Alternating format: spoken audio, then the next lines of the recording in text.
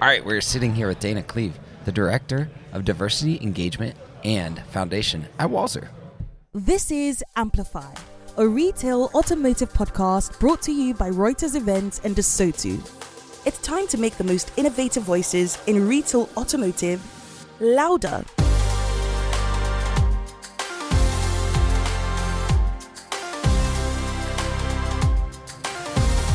Before we get into this, I need to make a call out to all people everywhere thinking about titles of people in job roles.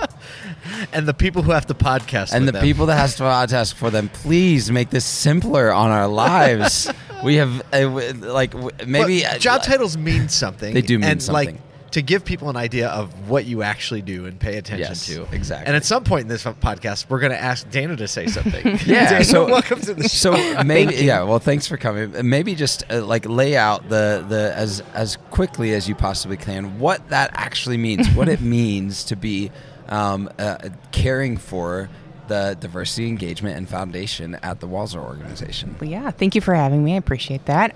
So the title is kind of a mouthful. I do see that, but I think it developed organically. I initially started as a Google review responder at Walser, so my title was even goofier than the one I have now, and it kind of evolved over time to social media, corporate communications, and I still do corporate communications now, overseeing our comm strategy. But really, when we started to think about how Walser supports diversity, communications is one and the same. It's right there with it, and how we talk about our people. It's really just our people strategy. So I think you can't have that without engaging with them and being authentic with your own people.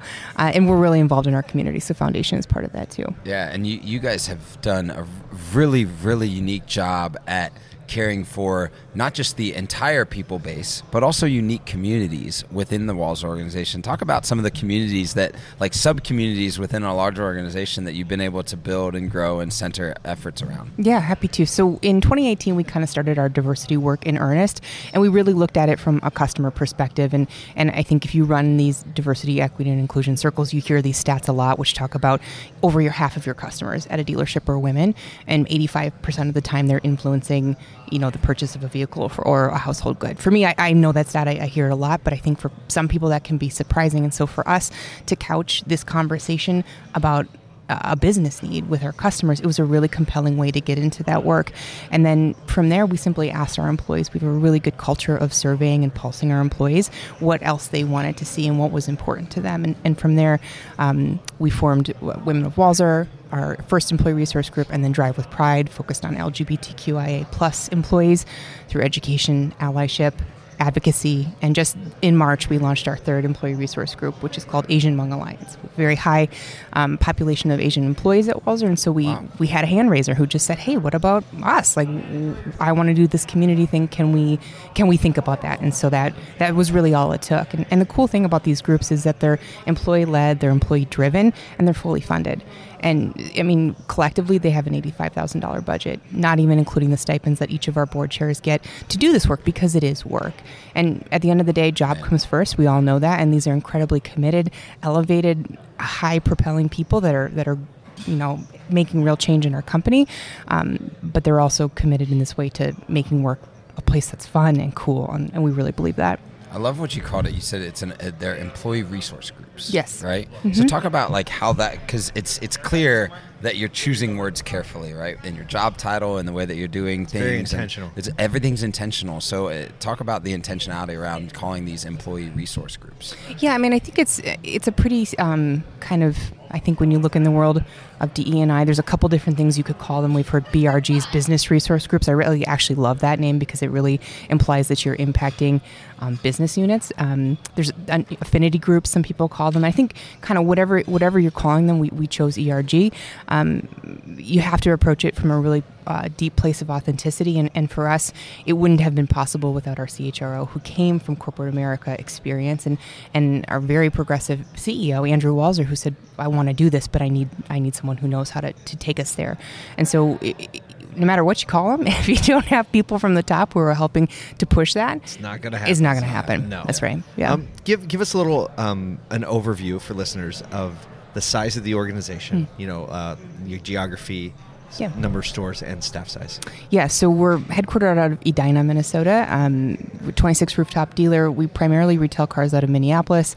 And then in Wichita, Kansas, we have a luxury campus with 9 stores there. And then in addition to the retail side of things, and I am specific about using the word retail because we don't deal. We're one price, negotiation free, one person.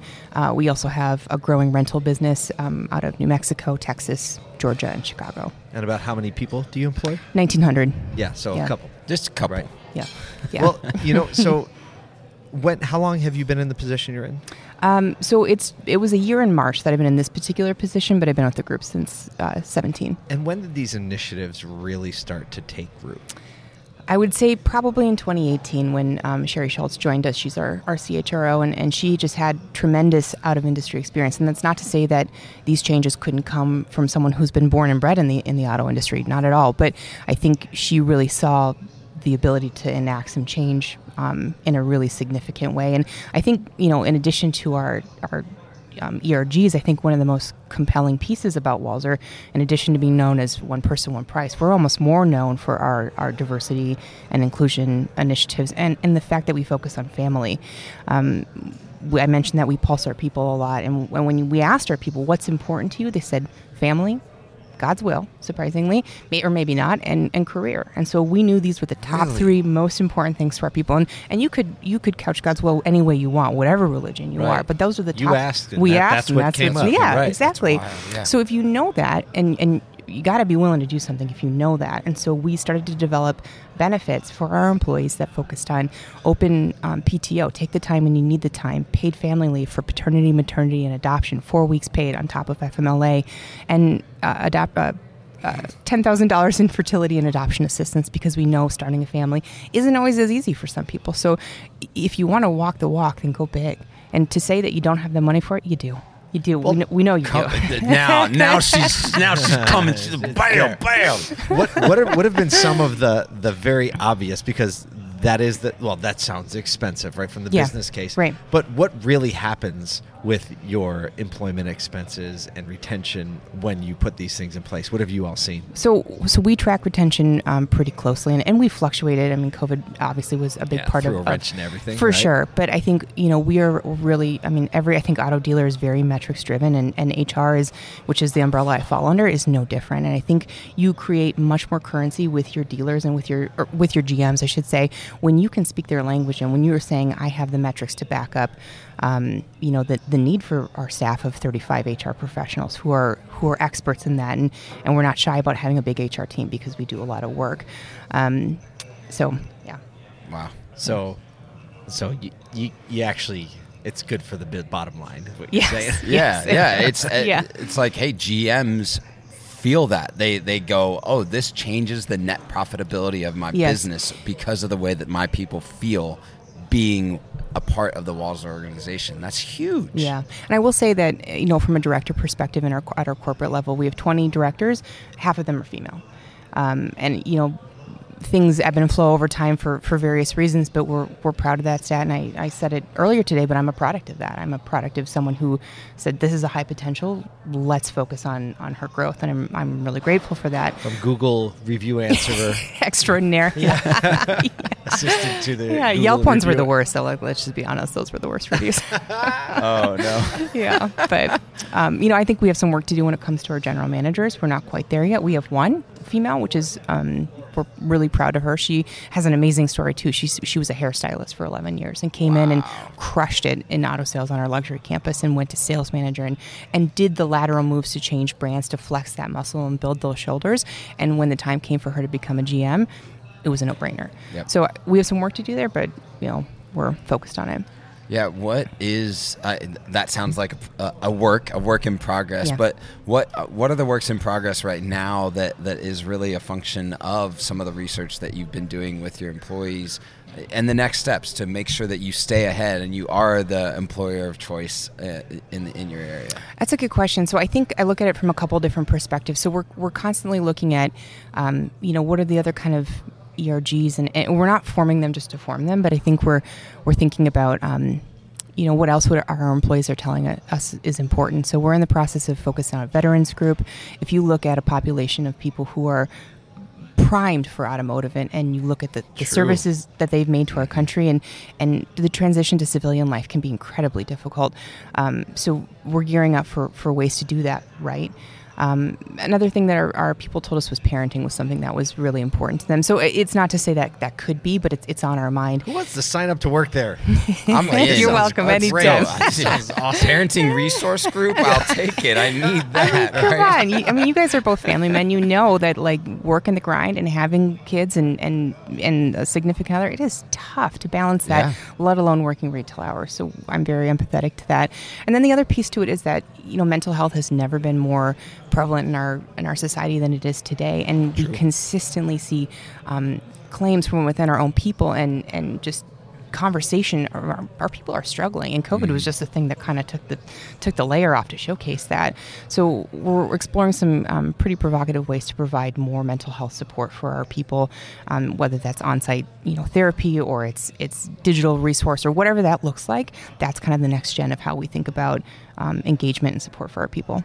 So over the next, last question, over the next 12 months, what are you most excited about? Oh, gosh. I think if you're talking about from a diversity perspective where I sit, I think no company is perfect, and Walser is no exception to that. But I think we're at a place where we're ready to dive in deeper to the strategy of it. And I think people can kind of throw that word around but numbers talk. And I think when you look at using your data, and I think even for us, really honing in on what that looks like. And if you look at, equal employment opportunity data, 70% of our employees don't self-identify. So to get a real, look at what our makeup is, it's tough if you're looking at that small percentage. So I think for me, I'm most excited about digging in deeper to how we can be more surgical with that information and developing it from there. So it sounds like you have a lot of the foundational pieces in Yes. place. So now you're able to actually take a more fine-tooth comb and look at everything, and that's exciting. That's the hope. Yeah. Well, boy, that's a great way to end this series.